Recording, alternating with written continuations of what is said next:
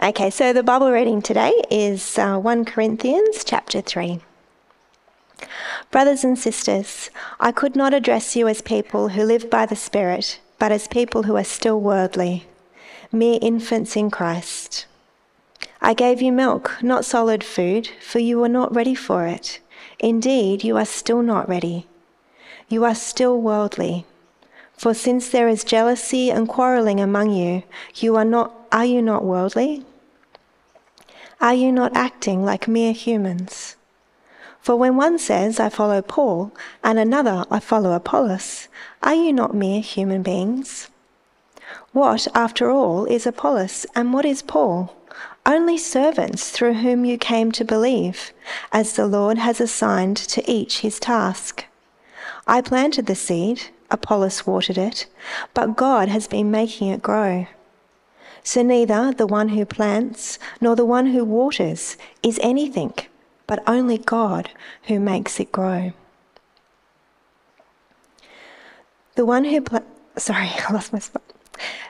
plants and the one who waters have one purpose, and they will each be rewarded according to their own labour. For we are co-workers in God's service. You are God's field, God's building.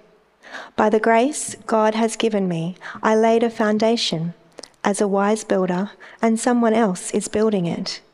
But each one should build with care, for no one can lay any foundation other than the one already laid, which is Jesus Christ. If anyone builds on this foundation using gold, silver, costly stones, wood, hay or straw, their work will be shown for what it is, because the day will bring it to light. It will be revealed with fire, and the fire will test the quality of each person's work. If what has been built survives, the builder will receive a reward. If it is burned up, the builder will suffer loss, but yet will be saved, even though only as one escaping through the flames. Don't you know that you yourselves are God's temple, and that God's Spirit dwells in your minds? If anyone destroys God's temple, God will destroy that person, for God's temple is sacred, and you together are that temple. Do not deceive yourselves. If any of you think you are wise by the standards of this age, you should become fools, so that you may become wise. For the wisdom of this world is foolishness in God's sight, as it is written, He catches the wise in their craftiness. And again, the Lord knows that the thoughts of the wise are futile. So then, no more boasting about human leaders. All things are yours, whether it's Paul, Apollos, or Cephas, or the world, or life, or death, or the present, or the future, all are yours, and you are of Christ, and Christ is of God. There we are. As I get set up, good to remind us that there's a question time, as Liam pointed out earlier. I am happy to tackle any questions you have, regardless of the topic. I can't guarantee to speak with any real thought beyond the passage, but I'll give it a go. I'm definitely the last person you want to ask a medical question, though, just fair warning. But we will have a question time. A few have threatened already. And so if anything pops up through the passage that you want to dig a bit deeper on, you want to ask a bit more, we'll do that. And you can use the number to do it anonymously. We'll put that back up at the end. If you're on YouTube, hello, you can comment, or you can just ask in the room if you're happy to. I'm going to pray for us, and then we'll get stuck into the passage. Lord, I want to thank you that we can be here today. I thank you for your word and the way it shapes us. I pray that you'd help me to speak your truth, and from that truth we'd grow to be more like Jesus. And I pray it in his great name. Amen. And now I want to start by talking about a road. That's not the normal place to start, is it? But I want to talk about this road. It's called the Appian Way. It's built by the Romans. It was built in about 312 BC. And lots of it today, 2,300 years later, still stands, which I think is quite a testament to the way that the Romans built things. They built things to last.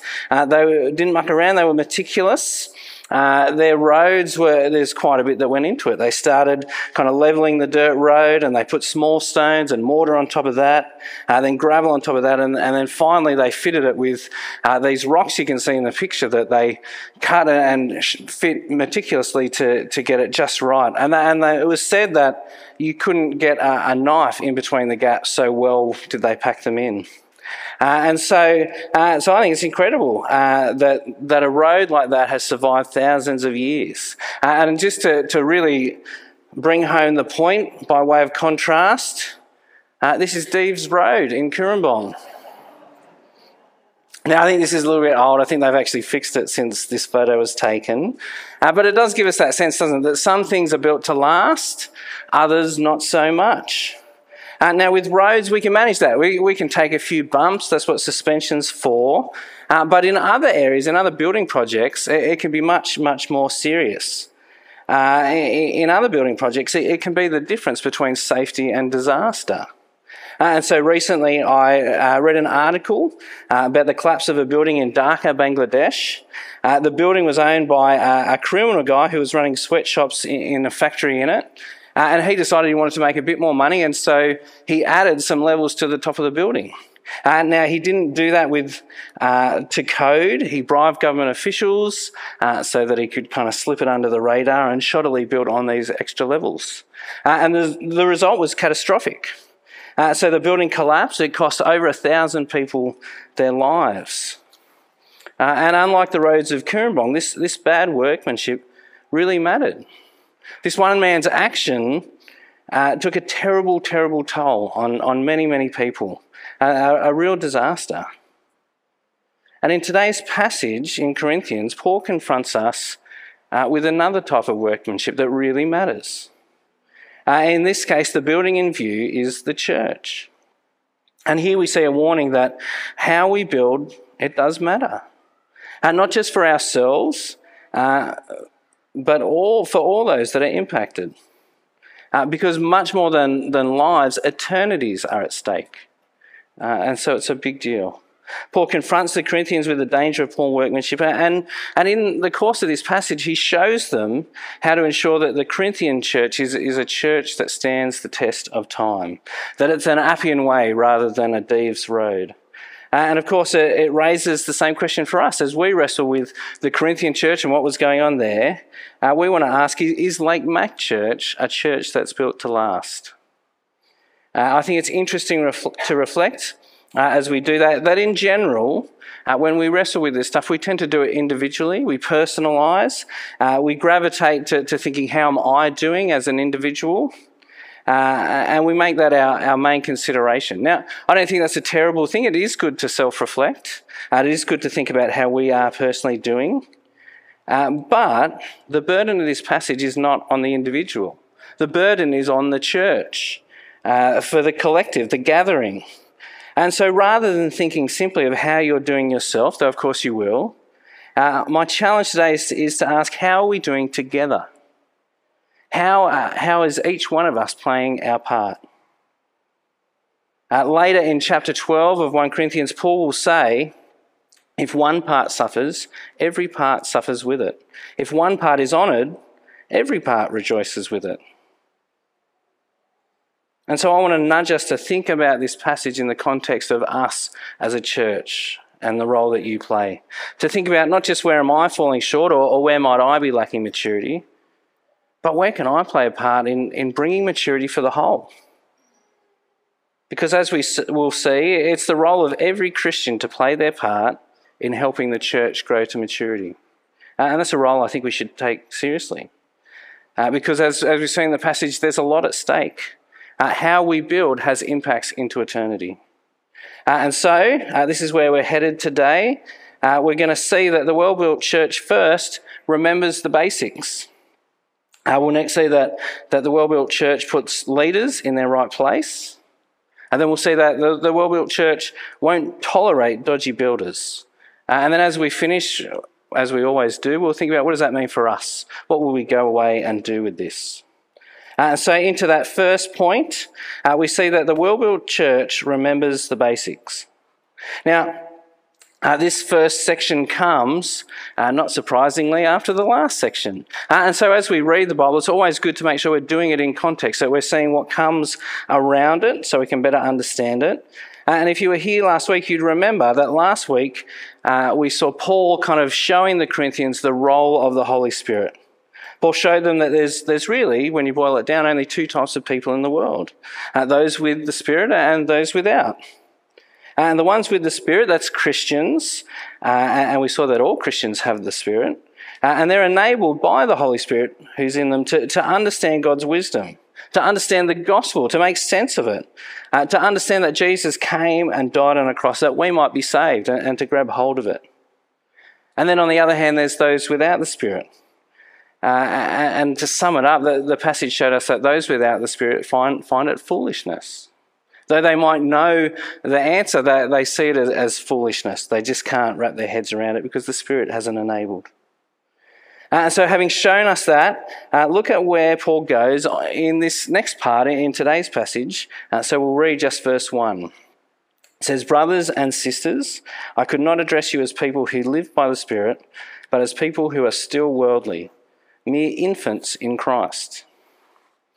Now, Paul is not saying that they don't have the Spirit. He's made it really clear so far in the letter that they do.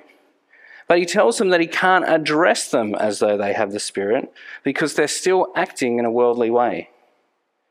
We've seen that over the past couple of weeks. We've seen that the Corinthians have this real issue, this kind of in-house rivalry, competing with each other, trying to stand above one another. There's a bunch of them who kind of think of themselves as being super spiritual, as being at a higher level than the others. And so that's why so much of what we've seen already has been devoted to showing that there's no super Christians, there's just Christians. We all have the same Spirit. It's an even playing field. And can you imagine, as Paul writes this, how that must have felt for the Corinthians, how humbling it must have been for those Corinthians who saw themselves as super spiritual, super Christians, who thought they were doing so well, to have Paul refer to them as infants.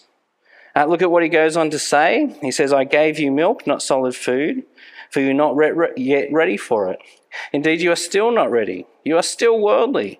For since there is jealousy and quarrelling among you, are you not worldly? Are you not acting like mere humans?" Paul tells them they're not ready for solid food, and they're not ready to be addressed as people who live by the Spirit, because they're worldly. They're carrying on with the world's wisdom, with quarrelling and divisions. Now, at first reading, you might look at that and think, is Paul actually saying there are different levels of Christians? That they're in their infancy and so they haven't reached the next level. But I don't think that's what's going on here. It isn't saying that they need to have their milk and then Paul will release some secret knowledge of solid food. There's no extra secret information. We saw that last week, that there's no mystery left. It has been revealed. It's just that they're not living out the basics of the gospel. And because they're not living out the basics of the gospel, then they'll never mature in their Christian behaviour. Now, I reckon what's going on here is a little bit like weightlifting, which might feel stretched, but somewhere in the last few years, I took up weightlifting. My knees decided they don't much like the way that I exercised, and so I gave up on running. That was the main kind of exercise I used to do. Instead, I took on a sport called CrossFit, and in particular, the bit that drives me is Olympic-style weightlifting. And just so you know, I'm not making it up, look, there's a picture of me. That was a while ago now. Lifting my little heart out. Now, when I started, I have progressed some, but when I started, I thought, I'm on the bigger side of people. I'll come in here and I'll do all right. And I kind of expected to walk in and then to start me on the big weights because of my size. But much to my dismay, instead of the big weights, they handed me a broomstick. Because more important, I've discovered, than strength is getting the technique right. You've got to get the right movement. You could be the strongest person in the room, but without the right technique, it's all for nothing. And so for a long time, as I progressed, I'd often get a little bit ahead of myself. I'd want to push, and so I'd get out probably bigger weights than I could handle, and so my technique would start to suffer. And when that happened, sure enough, there was the coach handing me the broomstick, sending me back to basics to make sure that I've got that right before I went any further. In fact, even now, a few years down the track, when we do a session doing weightlifting, the first place we start is to just lift the bar without any weights on it, to work through that movement, to make sure we've got the basics right, because that's at the core of continuing on. If we don't have that right, it's all for nothing. I think that Paul is getting at the same sort of thing for the Corinthians. I think the milk is the basics of the gospel, the truth of Jesus on the cross. And that's not something that you learn and then you leave behind and move on to other things. It's something that forms the core of everything you do as a Christian. If you leave the truth behind, then you may as well not bother progressing. Without the gospel, it's all for nothing. And that's the picture of the Corinthians. They've left the core truth of the gospel behind.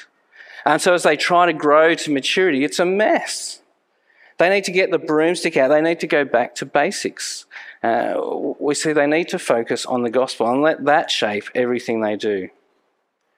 And then Paul says they'll grow to maturity, grow to solid food. Remember that this isn't an individual pursuit. This is something that we're called to do together.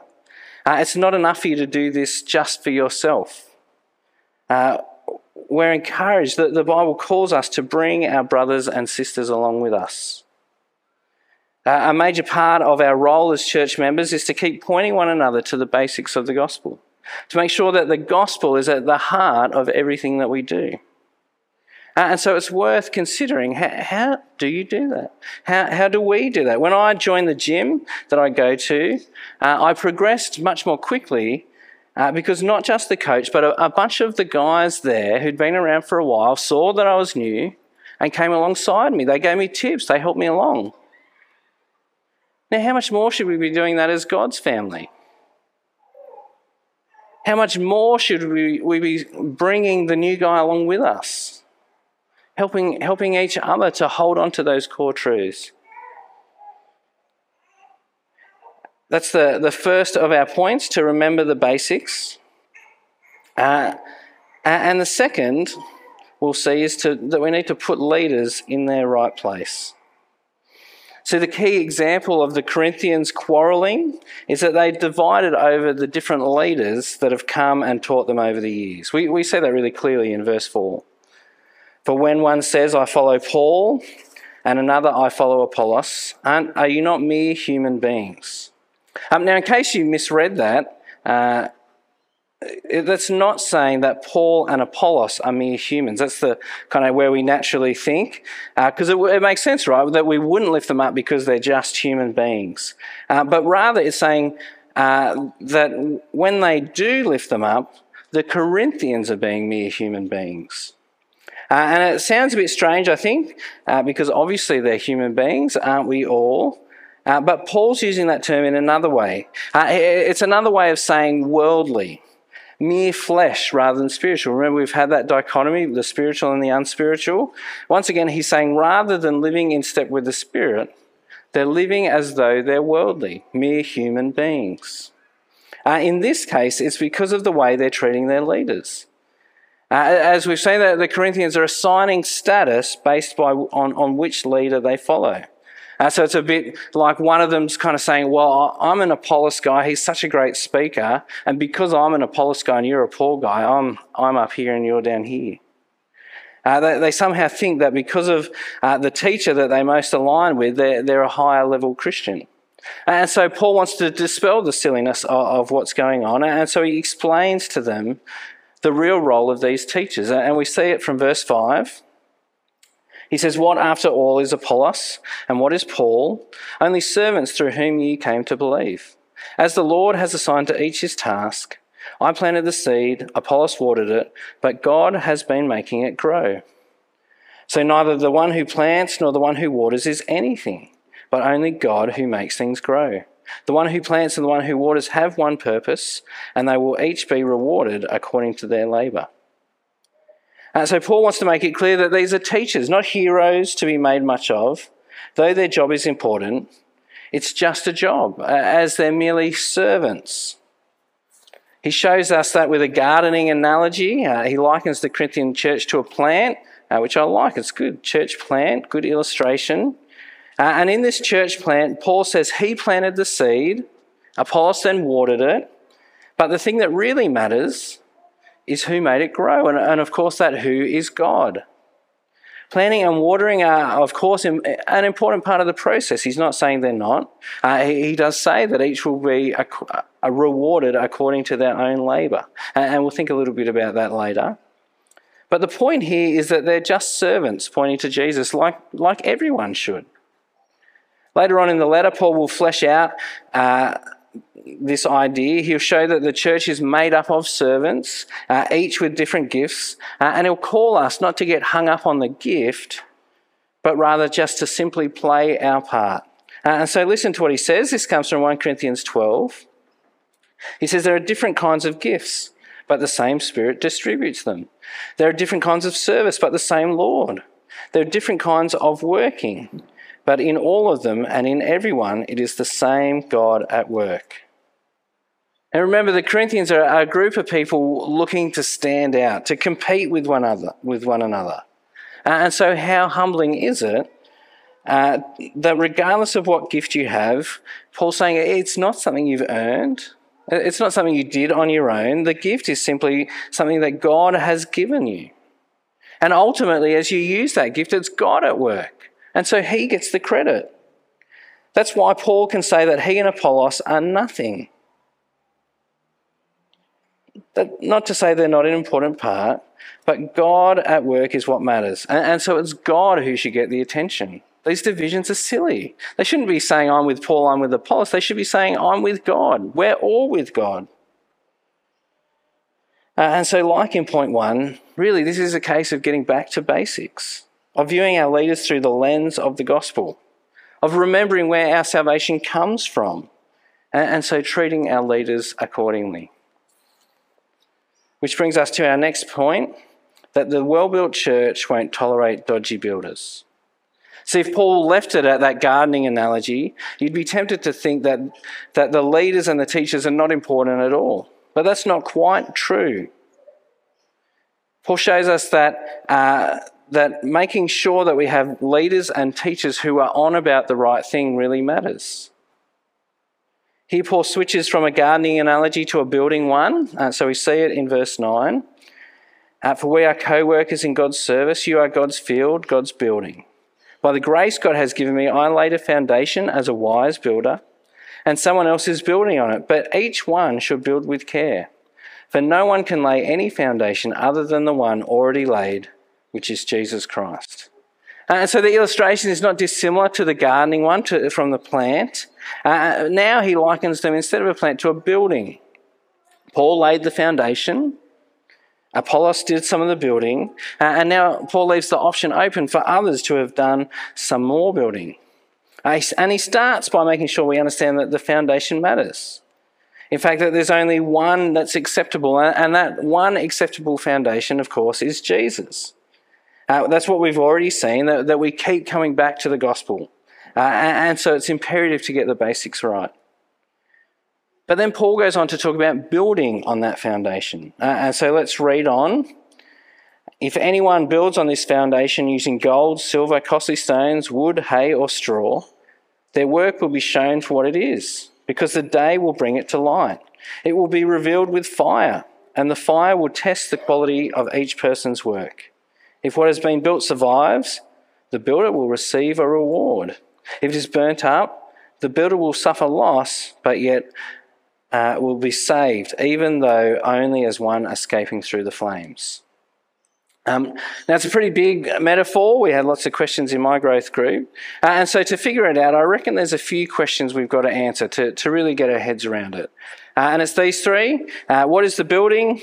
Who are the builders? And what are these different building materials? So let's quickly work through each one of those. First, the building. And we've seen Paul is describing the Corinthian church. First they were a plant, now they're a building. And if we have any doubts about his specific meaning, we can flip down to verse 16, where we read, "Don't you know that you yourself are God's temple, and that God's Spirit dwells in your midst. And so it's really clear that the building he's describing is God's temple. And he's capturing the image of the temple from the Old Testament, which was where God dwelt. But now we see in the New Testament times, God dwells by his Spirit in people. And so the Old Testament image of the temple is now realised in the people of the church. And so in this section, Paul is talking about the quality of how the church is built up. And so then who are the builders? The builders are anyone who plays the role of teacher or leader. And so that's clear. We've seen Paul and Apollos and Cephas as in view as some of those builders. We know that there were three good builders, but Paul is also introducing the possibility of other builders and the possibility of some of those builders not being so great. And so he says, if anyone builds, if anyone takes on that role of building. And like I said, for the most part, that's going to be teachers and leaders. But I do want to just, since you are eager for gifts of the Spirit, try to excel in those gifts, in those that build up the church. We'll have a look. Here's another even more explicit version in Ephesians 4. He says, from him the whole body, joined and held together by every supporting ligament, grows and builds itself up in love, as each part does its work. And so this section of the passage, though it is particularly directed at leaders and teachers, it should also inform us as we take on that role that all Christians are called to play a part in building the church. It should inform us in the way that we do that. And so, then, what are the building materials that Paul lists? Well, they're a list. It's a warning that how the building is built matters. So we see the different materials there: gold, silver, costly stones, wood, straw, hay. And it's a funny list, isn't it? It kind of sounds like it could be from the Three Little Pigs. I'm sure most of you know that story. The three little pigs each build their own houses, and the big bad wolf comes and he huffs and he puffs, and the straw house doesn't survive, it gets blown down. The house of sticks doesn't survive, it gets blown down. But the brick house, it's well built, it stands firm. Now, Paul's list of materials isn't quite the same, and rather than a test of huffing and puffing, the test here is fire.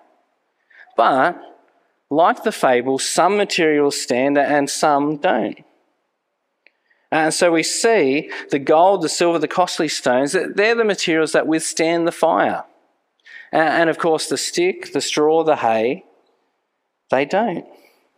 And it's nice to note that the burn-proof materials are all materials that would have been used in the Old Testament to build the temple, which makes sense, right? Because that's the image that Paul is talking about. But what do they represent? Well, Paul doesn't align them with anything in particular. He doesn't say this represents this thing, or he doesn't say this type of teaching stands and this type of teaching falls. I think it's really as simple as seeing what Paul's been showing us all the way along. This whole section has been a contrast between God's wisdom and the world's. And the Corinthians, for the most part, have been suckered into the world's wisdom instead of God's. It's clear that the world's wisdom will not last. So from last week's passage, chapter 6, verse 2. Is that working? This thing's cut out on me. No, sorry. There we go. Sorry, it just had a little bit of a panic attack. Luckily I didn't. So this is from last week's passage, chapter 2, verse 6. We do, however, speak a message of wisdom among the mature, but not the wisdom of this age, or of the rulers of this age who are coming to nothing. See, Paul's been showing us that the world's wisdom, the wisdom of this age, well, it's going to come to nothing. It's made of hay or straw. It will simply be burnt up. So though the Corinthians have the right foundation, they've wasted their years in infancy. not maturing because they've been built up. Their building has used materials from the world's wisdom, the wood, the straw, the hay. And so their time and efforts have been wasted. And it is good to note as we wrestle with that, because it's a dire picture, that this isn't a question of whether they're Christians or not. They have a foundation in Jesus. Notice how the builder who uses bad materials ends up. We read, if it is burned up, the builder will suffer loss, but yet will be saved, even though only as one escaping through the flames. The teacher is saved. They had a real faith in Jesus. They understood grace, but they've spent their years focusing on the world's wisdom. That's the picture of these unhealthy teachers and leaders at Corinth. They spent their time and energy focusing on the world's wisdom. In this quarrelling and division, on standing out and above others. They've focused on great speech rather than great content. And they've led the people of the church along with them. That's the worst part of it. And it's a waste. Now note as well that though this is frivolous, it's wasteful, they scrape into heaven, there is a line where it's too much. And we see that in verse 17. If anyone destroys God's temple, God will destroy that person. For God's temple is sacred, and you together are that temple. And so there is a type of false teacher with a teaching that pulls people away from the foundation of grace alone in Jesus. And for that person, there is no escaping through the flames. For that person is destruction. And part of this warning is the imperative to stay on the right foundation, to stay in Jesus.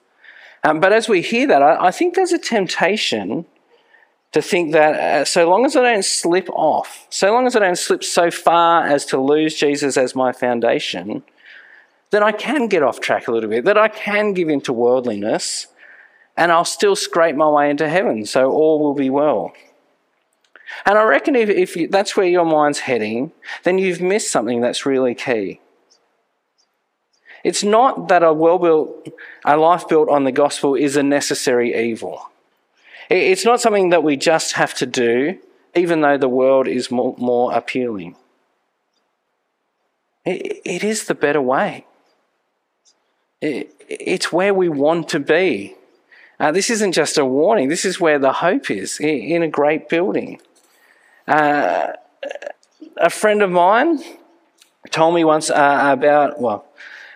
recently about his grandmother who at the age of 80 years old, on her deathbed, became a Christian. And I think in some ways she was like these Corinthian leaders, these teachers who Paul describes here. She was saved, but as though escaping through the flames. But for her, having become a Christian, knowing that she snuck into heaven at the last minute, she wasn't pumped at the close call. She wasn't proud that she'd managed to live the life she wanted and still get to heaven. These were some of her last words. She said, "I've wasted my life." Isn't that a tragedy? She recognised at age 80 that she'd spent 80 years on a life of straw. When we come face to face with Jesus and we look at our lives, we won't be thinking, "I wish I'd clocked a few more hours at the office." We won't be thinking, "I wish I'd just done that extra holiday." We won't be thinking, "I wish I'd saved a little bit more and got that bigger house by the water." When we get to Jesus, we'll realise what's what. We'll say, I wish I'd told more people about Jesus. I wish I'd spent more time helping people grow in the gospel. See, at that point, we'll recognise what really matters. But I think we know that now, don't we? We know what's really important. That's what Paul is getting at here. He's showing us what an absolute tragedy it would be to have that foundation in Jesus and then spend our lives on things other than him. My mate's grandmother, she didn't know what she was missing out on. But we do. We do know what's most important. And for these Corinthian leaders, it's actually much more personal. That's the individual version as we reflect on our own lives. But remember, this isn't about individuals. This is not just how you've spent your life, but on how you've helped build others. We need builders who leave behind gold, silver, and precious stones. We want to leave behind a long list of people who've heard about Jesus because we've been bold enough to speak the gospel. We want to leave behind brothers and sisters who've grown to maturity because we've encouraged them in the word. That's the kind of legacy we need to leave, both as individuals but as a church. And we need to ask ourselves, is that where our energy is going? I think that helps us as we reflect on that to understand the reward the passage talks about. It came up a couple of times there, we've seen it. We're not told precisely what the reward is. It's clear that it's not something that takes away from grace. Paul makes that clear, and he reminds us that the work he's done has been by the grace of God. And so we're left kind of wondering, what is this reward? Now, we're never told clearly, but I suspect that it's the knowledge of building something that will last. The satisfaction of a job well done. It's God saying, well done, good and faithful servant. In my growth group, he's not in the room so I can talk about him, is Dave Dennis. And he is a phenomenal builder. He's done some work at our house, and I just think, how can you get things just so perfect? And I picture him at the end of a job well done, standing back and just appreciating that everything has just worked so neatly. I certainly, when I look at the jobs he's done at my house, I'd stand back and think, wow, what an incredible artist. I want to say artist instead of builder. I think that's the picture. Arriving in heaven, seeing the people that you've encouraged, seeing the people that you've shared Jesus with. And here they are, standing with you. Well done, good and faithful servant. The builder who built with straw misses that, haven't they? They've spent their life in folly. And like my friend's grandma, all they can say is, I've wasted my life. So what do we do with all this? How do we finish up and think about for us? Well, Paul wraps up this passage by reminding us of the big idea that he's been talking right through. We see it from verse 18. He says, do not deceive yourselves.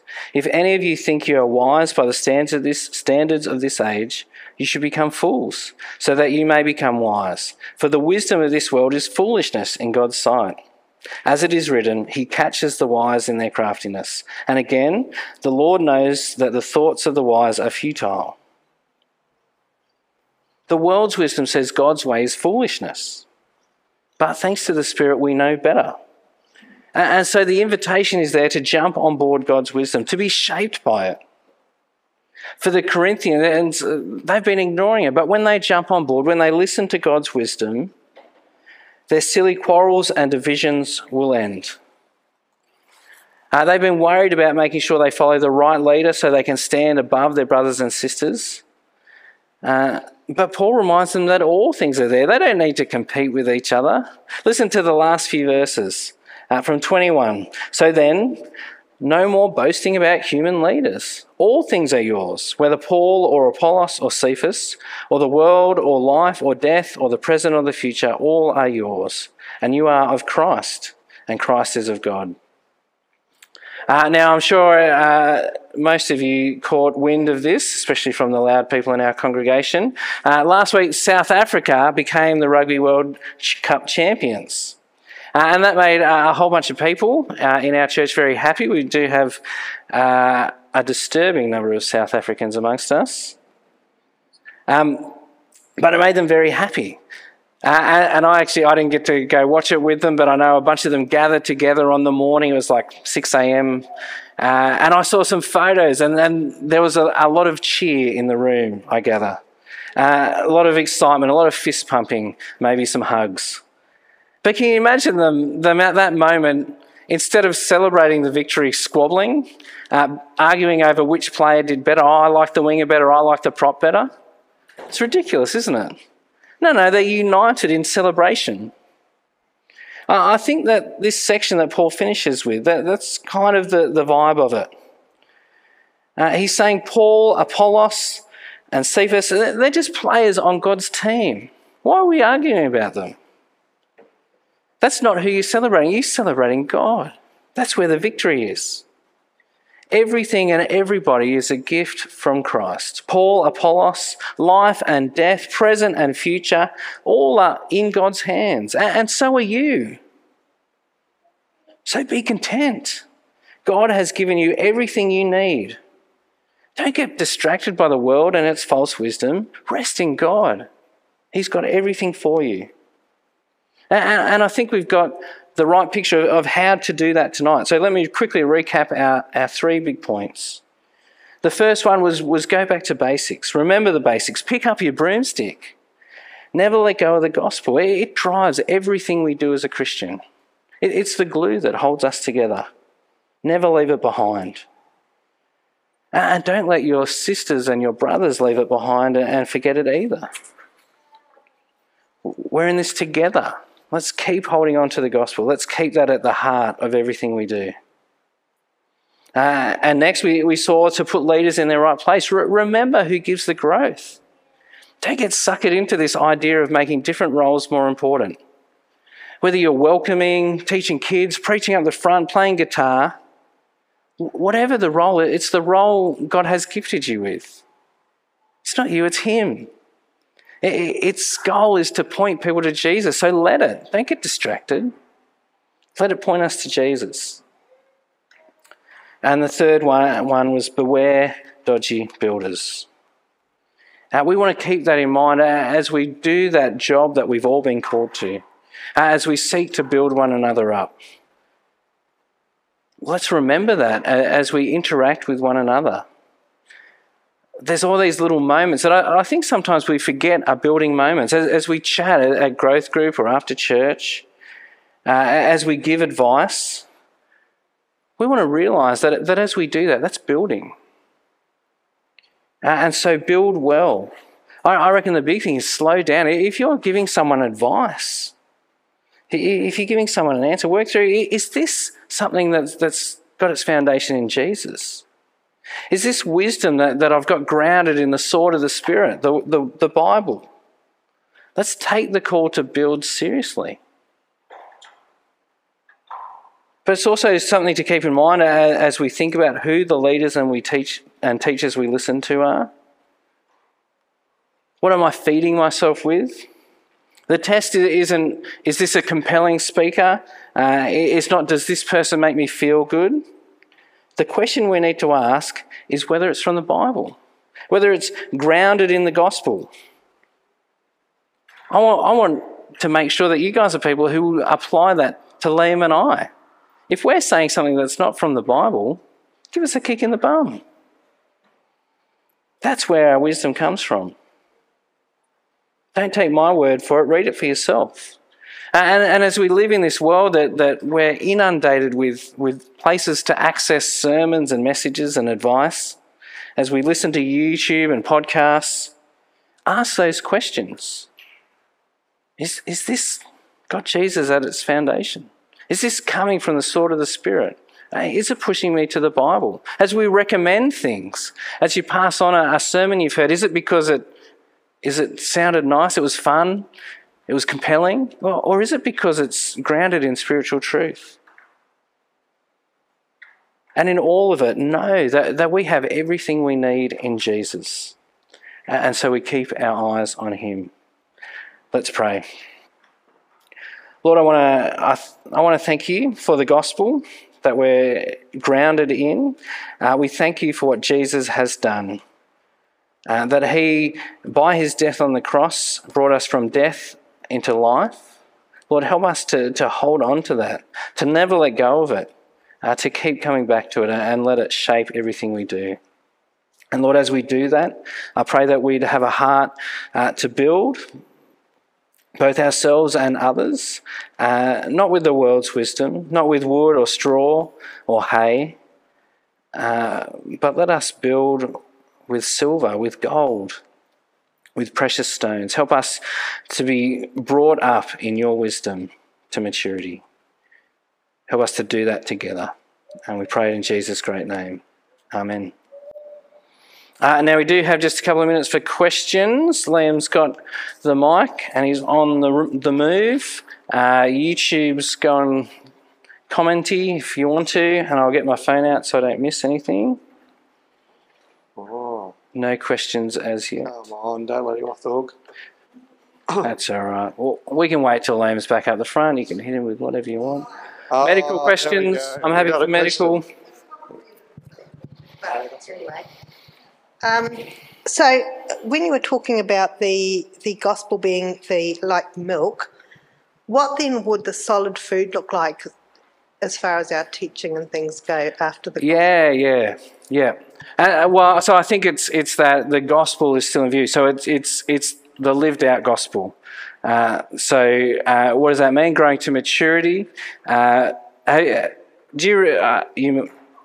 I just remember, I've been a Christian for a while now, but when I became a Christian, there were really simple things that I was getting challenged with, like okay, I'm not allowed to swear anymore, and but not steal stuff. But as I've matured, as I've kept holding on to the gospel, it's actually shaped the finer details of my life. It's given me these little things that 15 years ago I didn't even realise they were sins, but I'm understanding more and more of what it means to follow God. I think that's the trajectory. I think that's the solid food that we mature, but it's all still grounded in the gospel. So it's not a level up. It's just solid food is maturity, is refining what it means to live in light of the gospel. Good. All right. So, let's sing, guys.